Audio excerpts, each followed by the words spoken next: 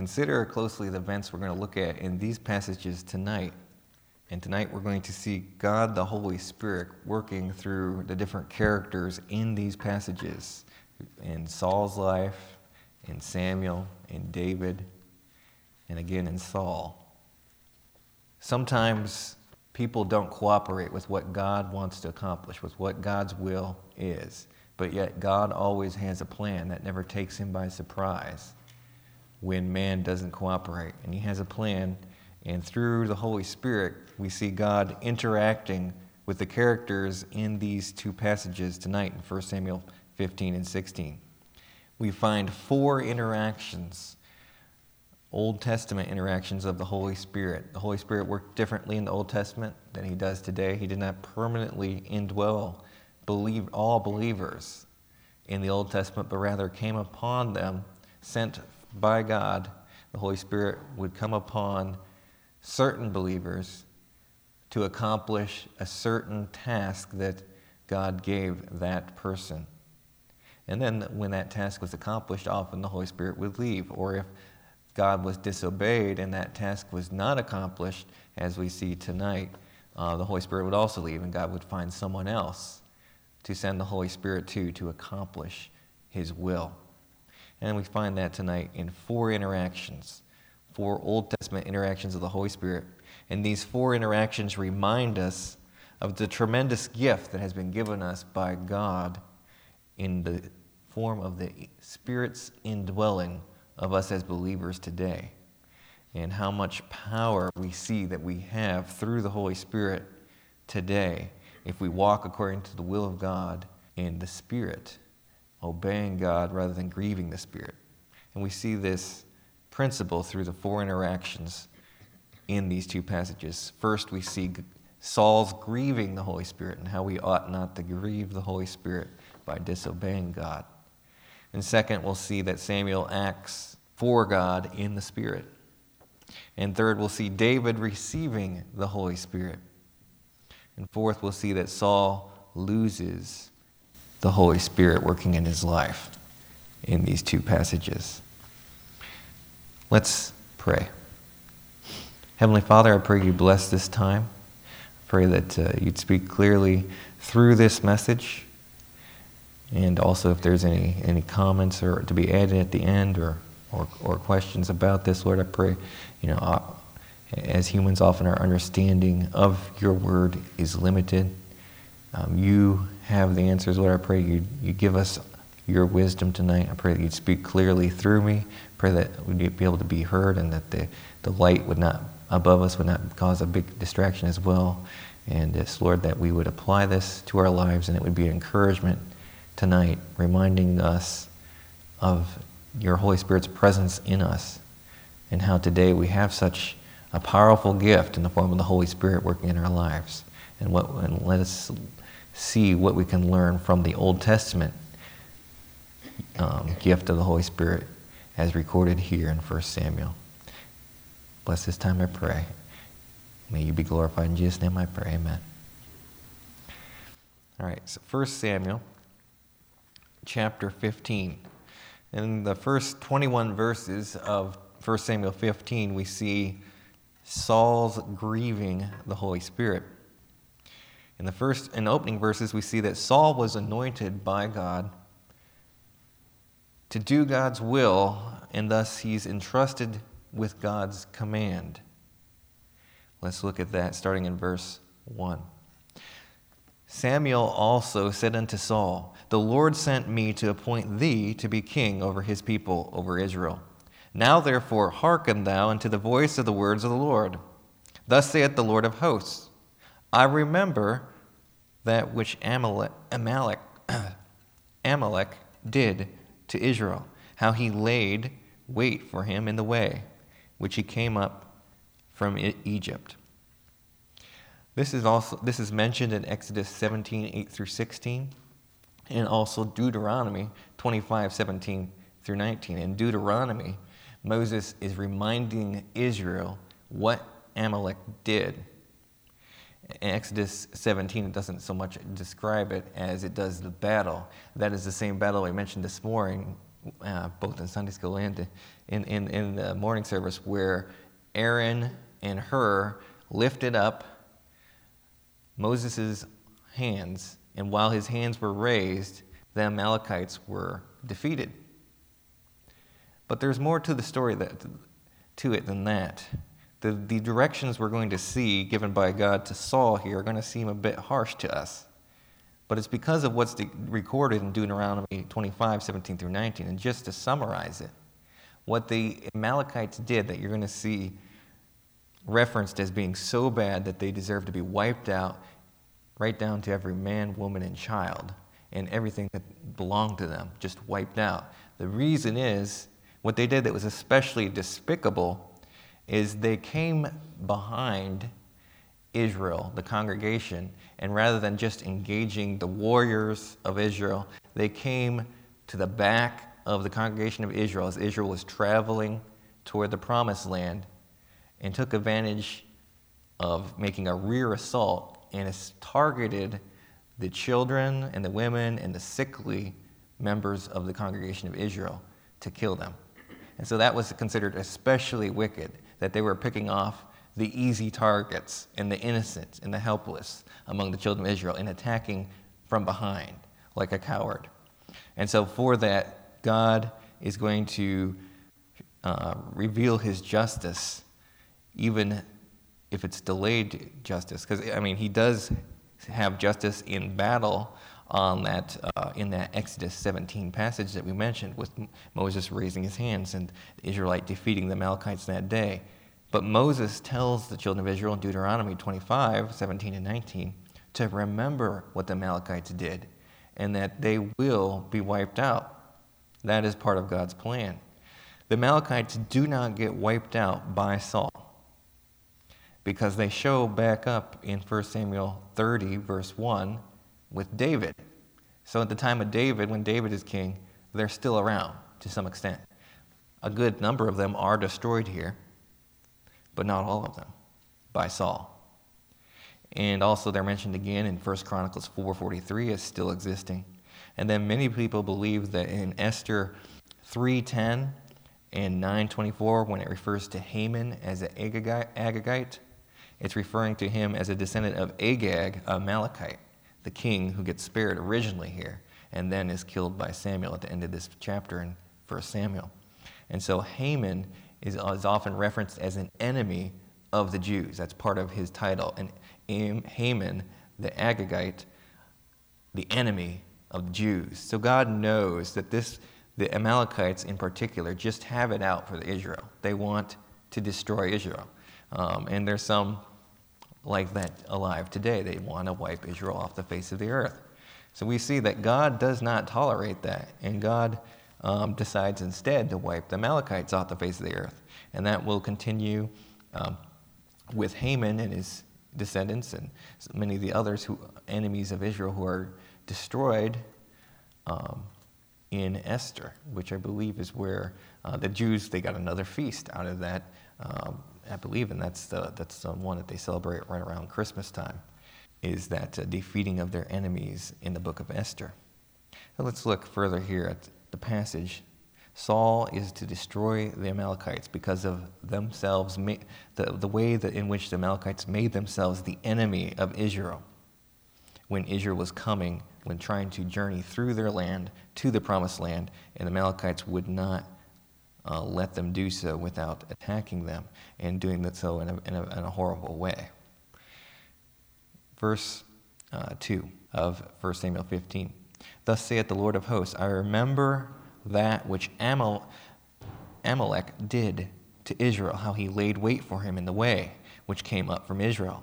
Now go and smite Amalek, and utterly destroy all that they have, and spare them not, but slay both man and woman, infant and suckling, and ox and sheep, and camel and donkey. And Saul gathered the people together and numbered them in Telaim 200,000 footmen and 10,000 men of Judah. So this is numbers on a grand scale here for this battle. It's a force with which Saul is supposed to wipe out the Amalekites. Verse 5, And Saul came to the city of Amalek and laid wait in the valley.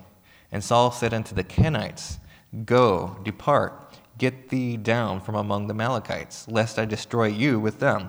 For ye showed kindness to all the children of Israel when they came up out of Egypt. So the Kenites departed from among the Amalekites. All right, so far, so good. Saul has gathered the forces. They have a force that is, I'm sure, large enough to do the job which God has given Saul to do. And not only are they going to do it, but they're being careful not to destroy the Kenites with the Amalekites. And the Kenites are actually the descendants of Moses' father-in-law. So that's who the Canaanites are. So they had a good relationship, and that's recorded. That is recorded in Judges 1:16 and 4:11 through 17. That connection to Moses' father-in-law. Who Moses' father-in-law, if you remember, not only was he the father of Moses' wife, but also where Moses had lived in the wilderness for 40 years during the time between when he smote the Egyptian in Egypt and fled for his life in the wilderness, and then when he returned to Egypt to lead the children of Israel out after the 10 plagues. So for 40 years he had spent presumably with that father-in-law, but also after that, when he's leading the children of Israel through the wilderness, Moses' father-in-law shows up on the scene, and Jethro is his name, and he gives the advice to Moses that Moses is letting everyone stand in line from morning till night, waiting to have Moses hear their case. And Jethro says, hey, what are you doing? You need to delegate some of this authority to other judges and not try to judge every case yourself. You're wearing yourself out. You need to let other people help you with that task. And so Moses follows that good advice of the father-in-law, and other judges are appointed. And so that is the history of the Canaanites. And so Saul makes sure that they are spared and not killed with the Amalekites. So far, so good. But then Saul begins to disobey God's commandment, as we see in the following verses. Verse 7, And Saul smote the Amalekites from Havilah until thou comest to Shur, that is over against Egypt. And he took Agag, the king of the Amalekites, alive, and utterly destroyed all the people with the edge of the sword. But Saul and the people spared Agag, and the best of the sheep, and of the oxen, and of the fatlings, and the lambs, and all that was good, and would not utterly destroy them. But everything that was vile and refuse, they destroyed utterly. And then came the word of the Lord unto Samuel, saying, It repenteth me that I have set up Saul to be king, for he has turned back from following me, and hath not performed my commandments. And it grieved Samuel, and he cried unto the Lord all night.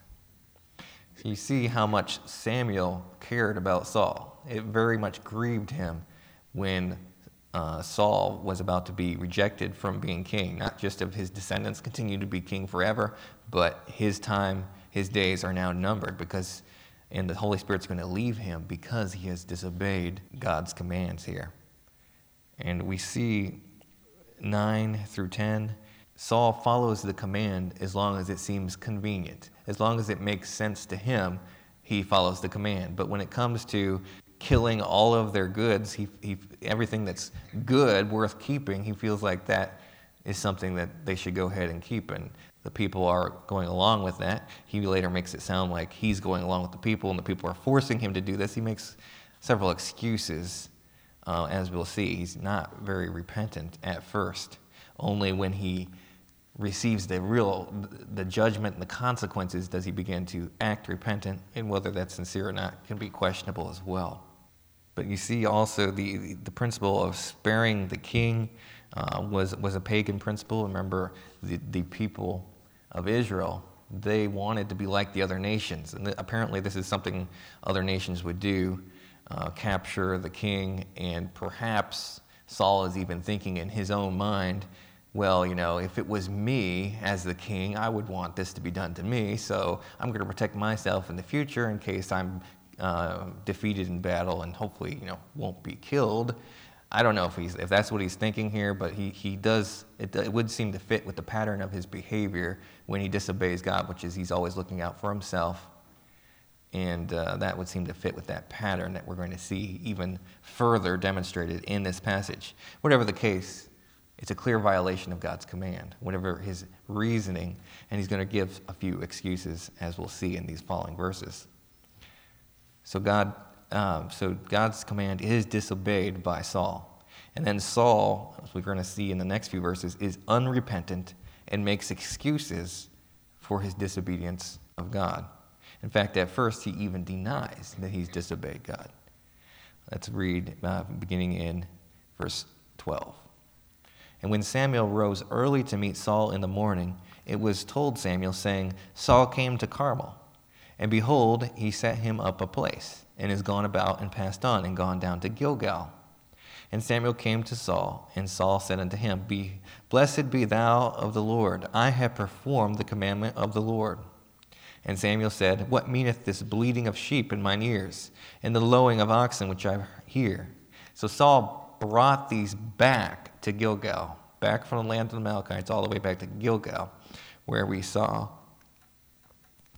him with his first sin. Gilgal was where he had made the altar, where he had made the sacrifice before Samuel arrived on the scene, before fighting the Philistines in the last couple passages that we looked at last week when Jonathan attacked. After the first attack that Jonathan made when the Philistines gathered together to fight a great battle against Israel, and Israel began to scatter out of Saul offered the sacrifice in disobedience to Saul's command, and that was at Gilgal. And then Jonathan took the initiative and made that daring attack on the garrison, and God used it to give them a victory that day. But it wasn't as great as it could have been, because as we saw last week, Saul continued some behavior that was not trusting God and not allowing the people to eat, and then furthermore seeking to blame Jonathan for God's not answering Saul when Saul inquired of whether they should continue pursuing the Philistines or not. And so here we see Saul brings these animals all the way back to Gilgal, and Agag as well, the king of the Amalekites. And Samuel came to Saul, and notice Saul's address to Samuel. Saul said unto him, Blessed be thou of the Lord. I have performed the commandment of the Lord. So Saul is saying, I've done what God has told me to do. But he hasn't done it completely. He's only done it partially. He hasn't carried it out to the letter. And that's important here. So verse 14, And Samuel said, What meaneth then this bleating of sheep in mine ears, and the lowing of the oxen which I hear? In other words, it's very obvious to Samuel that something's wrong here, that Saul has not obeyed. Even though he's saying he has performed the commandment of the Lord, he is disobeyed by keeping the sheep and the oxen.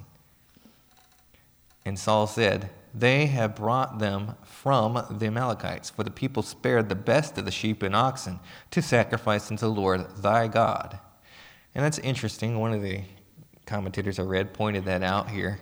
Some people don't even think that Saul was really a believer, that he's just pretending, that God is not really his God. He uses the term, the Lord thy God, referring to Samuel. I'm not sure that's enough evidence to go off of right there, because the Holy Spirit was working upon Saul, and because of that, it seems that the Holy Spirit wouldn't have worked with a non-believer. But there are a lot of Bible teachers out there that will teach Saul was never truly a believer in God. He just was used by God the way that God would use some other pagan king to do his will.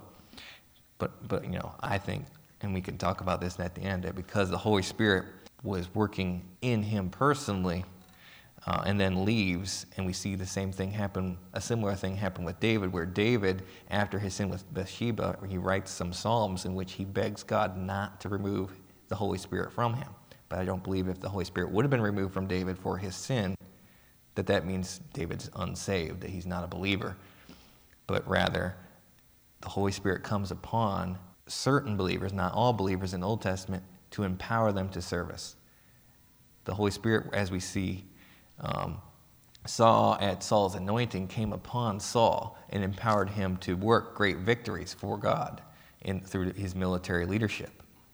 and also to prophesy and to demonstrate God's anointing upon him, that he was the man God was choosing to use to lead his nation. And then you're going to see the Holy Spirit leave Saul, and he's going to go to David.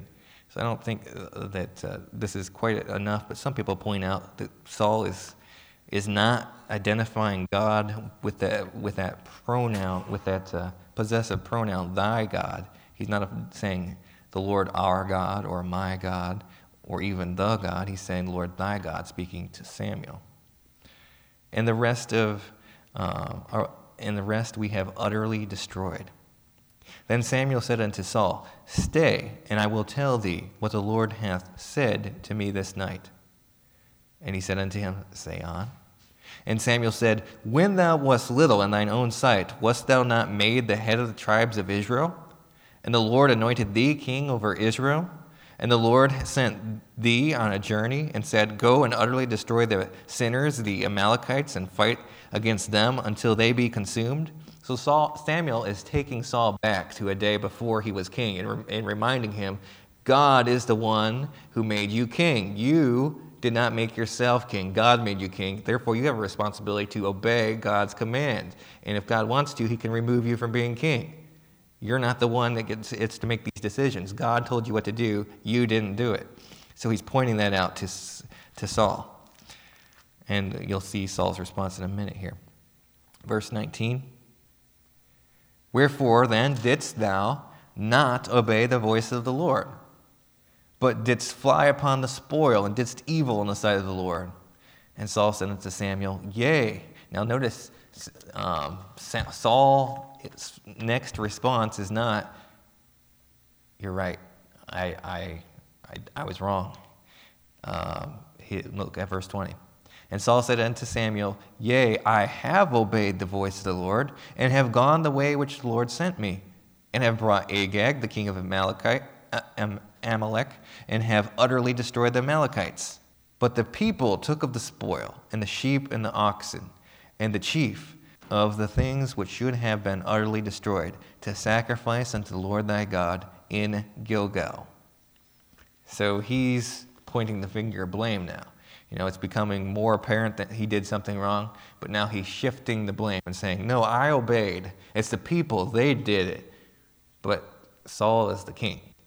And, we've seen him take authority before, where he told everyone throughout Israel that if they didn't show up to the battle, he was going to go and chop their oxen in pieces if they didn't show up.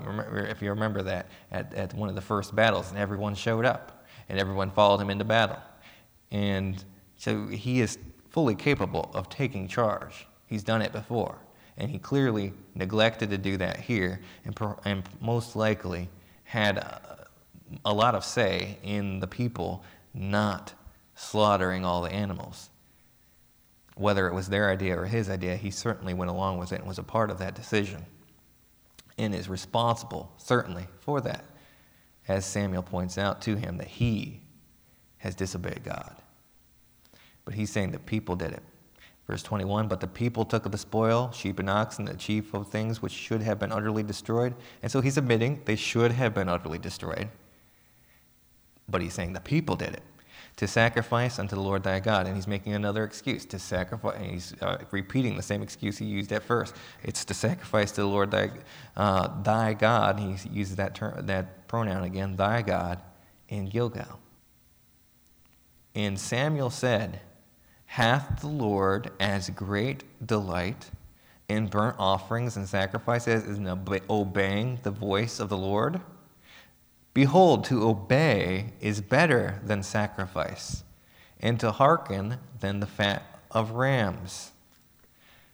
So Samuel is pointing out that obedience is better than sacrifice, that we can't make up for our disobedience by giving. We cannot bribe God for our disobedience. We cannot repay him for the disobedience. God wants us to obey him, and trying to do something good to make up for the disobedience does not make up for it in God's eyes. And he would rather we just obey rather than trying to offer sacrifices, trying to do something bad so that we can do something good. the ends justifies the means is where Saul is coming from here. Well, it's okay to not obey fully so that we can do this good thing. But Samuel is refuting that principle here and saying, no, the end does not justify the means. If the means is disobeying, the means of doing this good, of sacrificing, means disobeying, then it ought not to be done. And so we see that principle here, that the end does not necessarily justify the means. And to obey is better than sacrifice. So we see that Saul is unrepentant and makes excuses for his disobedience of God. So the whole first event here, the first section of these two passages in which we see the interaction of the Spirit, is Saul's grieving the Holy Spirit by his disobedience. He's disobeying God. And God is not going to tolerate that, not going to allow for that. The second part of this passage tonight is Samuel acts for God in the Spirit. Samuel acts for God in the Spirit. Let's pick up in verse 13. Right after Samuel has told Saul, behold, to obey is better than sacrifice, and to hearken than the fat of rams. For rebellion is as the sin of witchcraft. What's it? You said 13. Oh, yeah, I meant 23. Yes, very good. So 22, at end of verse 22 is where Samuel said, behold, to obey is better than sacrifice, and to hearken than the fat of rams. And then verse 23, for rebellion is as the sin of witchcraft, and stubbornness is as iniquity and idolatry. Because thou hast rejected the word of the Lord, and he also hath rejected thee from being king. So there are definite consequences given to Saul right here for his sin, which he is unrepentant of. He is rebelling against God. God told him one thing, and he's setting himself up and saying, no, this is better. This is what I'm going to do instead. And he demonstrated disobedience before when he offered the sacrifice ahead of time and tried to justify it by saying, well, Samuel, you weren't here when you were supposed to be. And now he's saying, well, the people made me, and we're doing it for a good purpose. We're going to sacrifice to God these animals. By doing so, he's not obeying God, and he's putting something before God, which is idolatry. He's believing that it's better to sacrifice than to fully obey, which is the opposite of true. And iniquity, he's transgressing God's law. He's looking out for his own interests rather than obeying God. That's iniquity. Because thou hast rejected the word of the Lord, he also hath rejected thee from being king. And so you see the punishment here, fitting of the crime. You've rejected following God, so God's going to reject people, your authority and leadership over the people. He's going to reject thee from being king. God gave him command. God gave him the kingship. Now he's going to take it away. He's going to take his authority, and although Saul will continue being king for some time, his days as the king are numbered. In verse 24, and Saul said unto Samuel, so we see God working through Samuel here. Saul said unto Samuel, I have sinned, for I have transgressed the commandment of the Lord, and thy words, which I fear, because I feared the people, and obeyed their voice. Again, he's starting to admit more that he's wrong, but he's still making excuses. He's still saying, you're right, I did wrong, but it was still because of the people. The people made me do it. He's still making excuses here. He obeyed their voice. Now therefore I pray thee, pardon my sin, turn again with me, and that I may worship the Lord. So notice that Saul feels he has to have Samuel with him so that he can worship God. He's acknowledging his mistake to some extent, but still making some excuses for it. And then Samuel said unto Saul, I will not return with thee, for thou hast rejected the word of the Lord, and the Lord hath rejected thee from being king over Israel. Repeats the same judgment that he had just gave. And as Samuel turned about to go away, that's Saul, laid hold upon the skirt of Samuel's mantle, and it rent. And Samuel said unto him, The Lord hath rent the kingdom of Israel from thee this day, and hath given it to a neighbor of thine, that is better than thou. And also the strength of Israel will not lie nor repent. And strength there may be capitalized in your Bible. It's referring to God. For he is not a man that he should repent. God does not change. His character, his essence does not change. How he deals with man changes, but not because God himself is changing or even changing his mind, but rather the person has changed. Saul changed. He changed from obeying God and submitting himself to God and leading the people of Israel according to God's command to doing his own thing, to rebelling against God, to disobeying against God. Because Saul changed his behavior toward God, God is changing his response to Saul, his behavior towards Saul. And this is not inconsistent with what God promised from the day that Israel chose a king. God warned them, if you and your king obey God, then God is going to bless you. But if you disobey, you or your king, God is going to punish you. So this is entirely consistent. God is not changing. He's remaining consistent to what he said he would do and how he said he would respond to Israel as a nation and to their king. Verse 30. Then he said, I have sinned, yet honor me now, I pray thee, before the elders of my people and before Israel, and turn with me, that I may worship the Lord thy God. So Samuel turned again after Saul, and Saul worshiped the Lord. And based on what follows, you could argue that perhaps Saul's repentance here is not fully genuine. He's trying to get Samuel to remain with him so he'll still have some vestige of authority and power still left. And he's saying it's so that he can worship the Lord. But most likely it's for his own, to save face with the people. Verse 31, so Samuel turned again after Saul, and Saul worshipped the Lord. Then said Samuel, and here we continue to see, we see Samuel's acting in the Spirit first with Samuel's rebuke of Saul's sin, or Samuel boldly and with authority. Saul is the king of Israel. He could order Samuel executed. Of course, he does not. And Samuel, you seem to see how much he cares about Saul and how he was weeping for Saul earlier, and by the end of the chapter and beginning of the next, he'll be doing the same. He really cares for Saul, and Saul seems to have an affinity and a respect for him as well. But you see Samuel rebukes Saul's sin, and then Samuel helps Saul to finish the job God required of Saul. You see that starting here in verse 31 and 32. So Samuel turned again after Saul, and Saul worshipped the Lord. Then said Samuel, Bring ye hither to me Agag, the king of the Amalekites. And Agag came unto him delicately. In other words, Agag knows he's in trouble here. And Agag said, Surely the bitterness of death is past. And Samuel said, As thy sword hath made women childless, so shall thy mother be childless among women. And Samuel hewed Agag in pieces before the Lord in Gilgal. And that may sound harsh, but it's a picture of God's justice has to be done. God's will must be done, and this is justice because Agag has made many women childless by killing their children or killing their sons.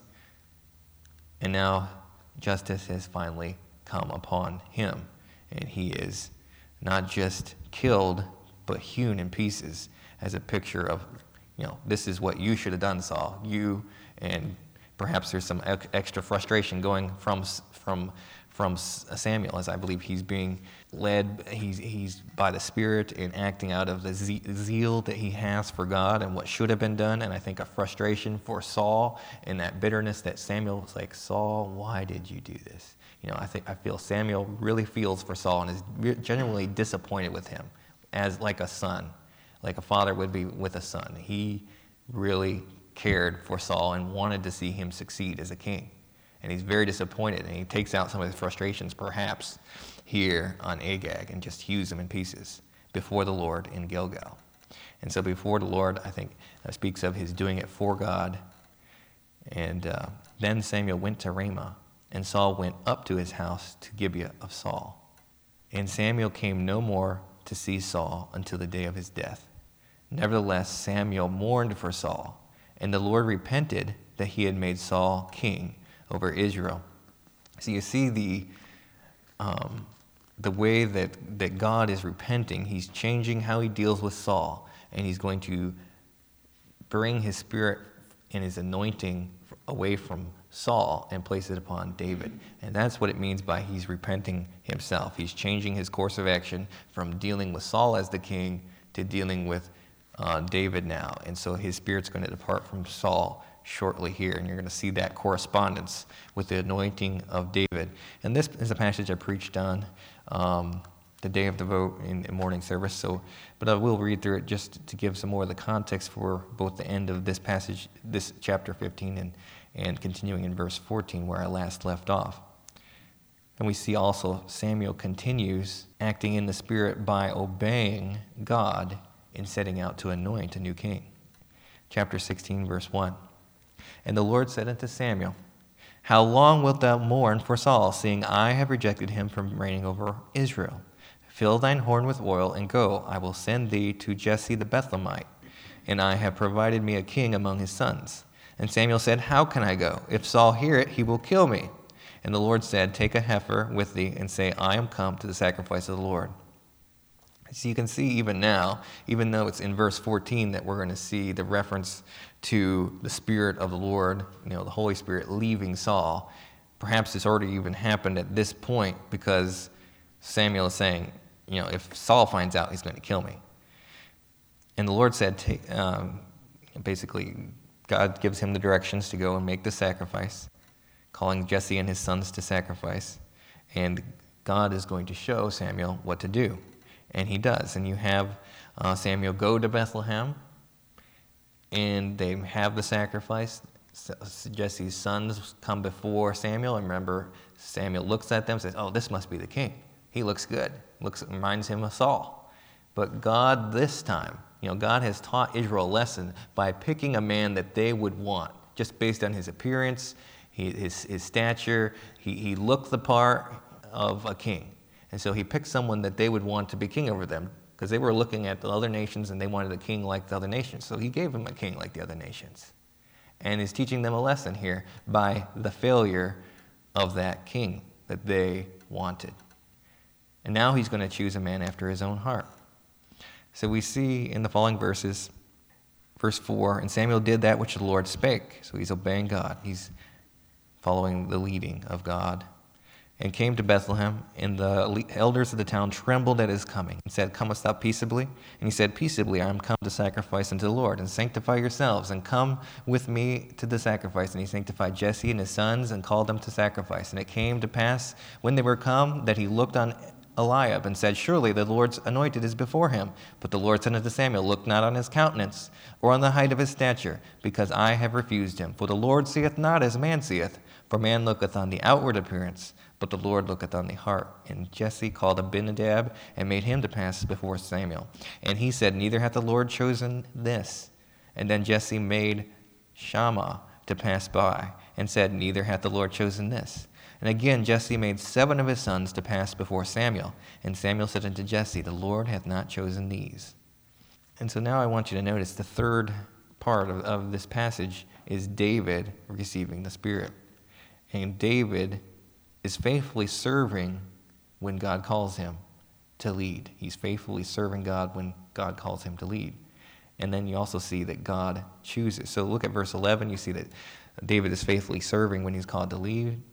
And Samuel said unto Jesse, Are here all thy children? And he said, There remaineth yet the youngest. And behold, he keepeth the sheep. He's a shepherd. He's doing the work of a servant. And Samuel said unto Jesse, Send and fetch him, for we will not sit down till he come hither. So the boy who was an afterthought and was just out taking care of the sheep, he is being faithful with that service, and now he is being given the honor that they're not even going to sit down until he comes. And Then verse 12, we see that God chooses David. Notice the words in the previous verses, God hath not chosen this, with the words that Samuel used to describe Jesse's older sons. But in verse 12, and he sent and brought him in. Now he was ruddy and withal of a beautiful countenance, and goodly to look to. And the Lord saith, Arise, anoint him, for this is he. So God chooses David. And I believe some of that appearance that we're talking about here is not like the good appearance of Saul, but more of a reflection of the inner character of David, because he's a man after God's own heart. By this point, he's probably already written Psalm 23 and some of the other Psalms and been singing them out in the field to his sheep. And so he's a man after God's own heart, and that's reflected even in the way that his countenance shines. And it's apparent that he's a good guy. And then verse 13, the Holy Spirit is going to come upon David. Then Samuel took the horn of oil and anointed him in the midst of his brethren. And the Spirit of the Lord came upon David from that day forward. So Samuel rose up and went to Ramah. So the Holy Spirit comes upon David. And that's the third part of this passage. The fourth and final part is the Holy Spirit leaves Saul. Saul loses the Spirit. Look at verse 14. And it seems to correlate to the time that David receives the Spirit, and correlates much to what Samuel told Saul about giving the kingdom to his neighbor. He's taking it, he's rending it away from Saul and giving it to his neighbor, and not only the kingdom, but the Spirit as well, the Spirit of the Lord. Verse 14, but the Spirit of the Lord departed from Saul, and an evil spirit from the Lord troubled him. And Saul's servant said unto him, Behold now, an evil spirit from the Lord troubleth thee. Let our Lord now command thy servants, which are before thee, to seek out a man who is a cunning player on a harp. And it shall come to pass, when the evil spirit from God is upon thee, that he shall play with his hand, and thou shalt be well. So whether this is just a really dark depression in the absence of the Holy Spirit, just think of how the Holy Spirit bears witness with our spirit that we are the children of God. And imagine what it would be like to lose the Holy Spirit and the difference that we would feel to go back. And fortunately, we're so blessed that does not happen to us as believers. But God used the Holy Spirit in the Old Testament in a different way. And so perhaps even just the absence of that, this dark mood, this evil spirit or depression and bitterness and regret comes upon him. And these moods come upon him. And when they do, the servants feel like he needs to have someone there to help calm him. Or perhaps there is even a demonic sense here of an evil spirit being allowed by God to afflict Saul, or because of the absence of God in his life now, leaves him open to the attacks of Satan. And for Satan to use him now, that God is no longer using him because of his disobedience. In verse 15, and notice the use of music to calm David. Verse 16, let our Lord now command thy servants which are before thee to seek out a man who is cunning player of a harp. And it shall come to pass that when the evil spirit from God is upon thee, that he shall play with his hand, and thou shalt be well. And Saul said unto his servants, Provide me now a man that can play well, and bring him to me. So Saul wants, to feel better as well. And it so happens that they pick David. And remember, the Holy Spirit is on David. So not only is David a good player of the harp, and probably when he's playing some of these songs on the harp, he may be even singing some of the Psalms. It could be. And so that would be the Word of God working. And if it is a demon, of course, the demon's not going to want to stick around for that. Plus, the Holy Spirit is upon David. And, of course, a demon is going to have to flee away from that if it's a demon, or even if it's just a dark mood or depression and angerness and bitterness. That is helped by the music and by the presence of the Holy Spirit in David. And so just being around godly people that full of the Spirit and good calming music can really affect the atmosphere, as we see with Saul. Verse 18, then answered one of the servants and said, Behold, I have seen a son of Jesse, the Bethlehemite. So notice his reputation precedes him. They see just by looking at David that he's different. He's a person that would be just the right person to come and play the harp for Saul. That is a cunning in playing. So he's skilled in playing the harp.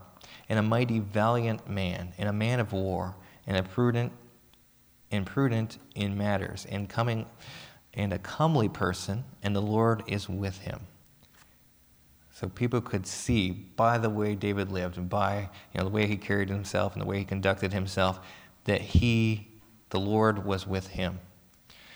Wherefore Saul sent messengers unto Jesse and said, Send me David, thy son, which is with the sheep. And Jesse took a donkey laden with bread and a bottle of wine and a kid, and sent them by David his son unto Saul. And David came to Saul and stood before him, and he, speaking of Saul, loved him greatly. I believe that's speaking of Saul there. Loved him greatly, of David, and he became his armor bearer, or David of Saul. In verse 22, and Saul sent to Jesse, saying, Let David, I pray thee, stand before me, for he hath found favor in my sight. And it came to pass that when the evil spirit from God was upon Saul, that David took a harp and played with his hand, so Saul was refreshed and was well, and the evil spirit departed from him. So we see the evil spirit from the Lord troubled Saul, but David is brought in to play the harp and soothe Saul, and David finds favor with Saul. But then in chapter 17, apparently, David doesn't remain there with Saul, and he leaves to the point where Saul doesn't even recognize him when he returns to fight Goliath. But that'll be for next week. But we see the great influence of the Holy Spirit working through David, that he's able to calm Saul and refresh him, as it says, and the evil spirit departs from him. Although he does come back, as we'll see in future chapters, where Saul will throw the javelin at David. But that's for a future week. But as we see now, having looked at these four interactions of the Holy Spirit in 1 Samuel 15 and 16, we see the power of the Holy Spirit and just the danger of grieving the Holy Spirit, of disobeying God, and how rebellion is as a sin of witchcraft. It's very serious. It's going from serving God to serving Satan. And Saul did that, committed that sin. Samuel acted for God, following God's leading, and presumably through the Holy Spirit in his life, gave that message of rebuke to Saul, and then attempted to carry out the work that Saul had not done by executing Agag, and went on to obey God in anointing a new king. David, that newly anointed to be king, receives the Holy Spirit. And you see the difference the Holy Spirit makes in David's life, and also just God in his life, that he was faithfully serving as a shepherd, probably writing psalms and apparently playing skillfully with the harp even before he's anointed king. God chooses a man after his own heart to be the king. And Saul loses the Holy Spirit, but he is refreshed. He is soothed by the ministry of David playing the harp for him. So we see the power through these interactions of the Holy Spirit in these passages. We see the power of the Holy Spirit and how much difference and what a great gift we have by God sending us the Holy Spirit when we put our trust in Christ for our salvation. And just the amazing power that we have by being indwelt by the Spirit. And a privilege they really didn't have in the Old Testament. He would come on them for a time to do a work, and for David it would be the rest of his life. And he was greatly blessed and greatly appreciated. And you see how much he appreciates that just by reading the Psalms and seeing how he pled with God at the time of sin in his life for God not to remove the Holy Spirit from him, and repented himself in a way that Saul really didn't do when he sinned. Instead, he made excuses and lost the Holy Spirit. So let's, although we cannot lose the Holy Spirit, we can certainly make the Holy Spirit's work in our lives and through our lives less effective if we disobey God, if we are in any way in rebellion to him. So let's make sure we align ourselves with God's will, do what God has for us to do and let the Holy Spirit work through our lives and give God all the glory through the working and power of the Holy Spirit in our lives. Any questions, any comments?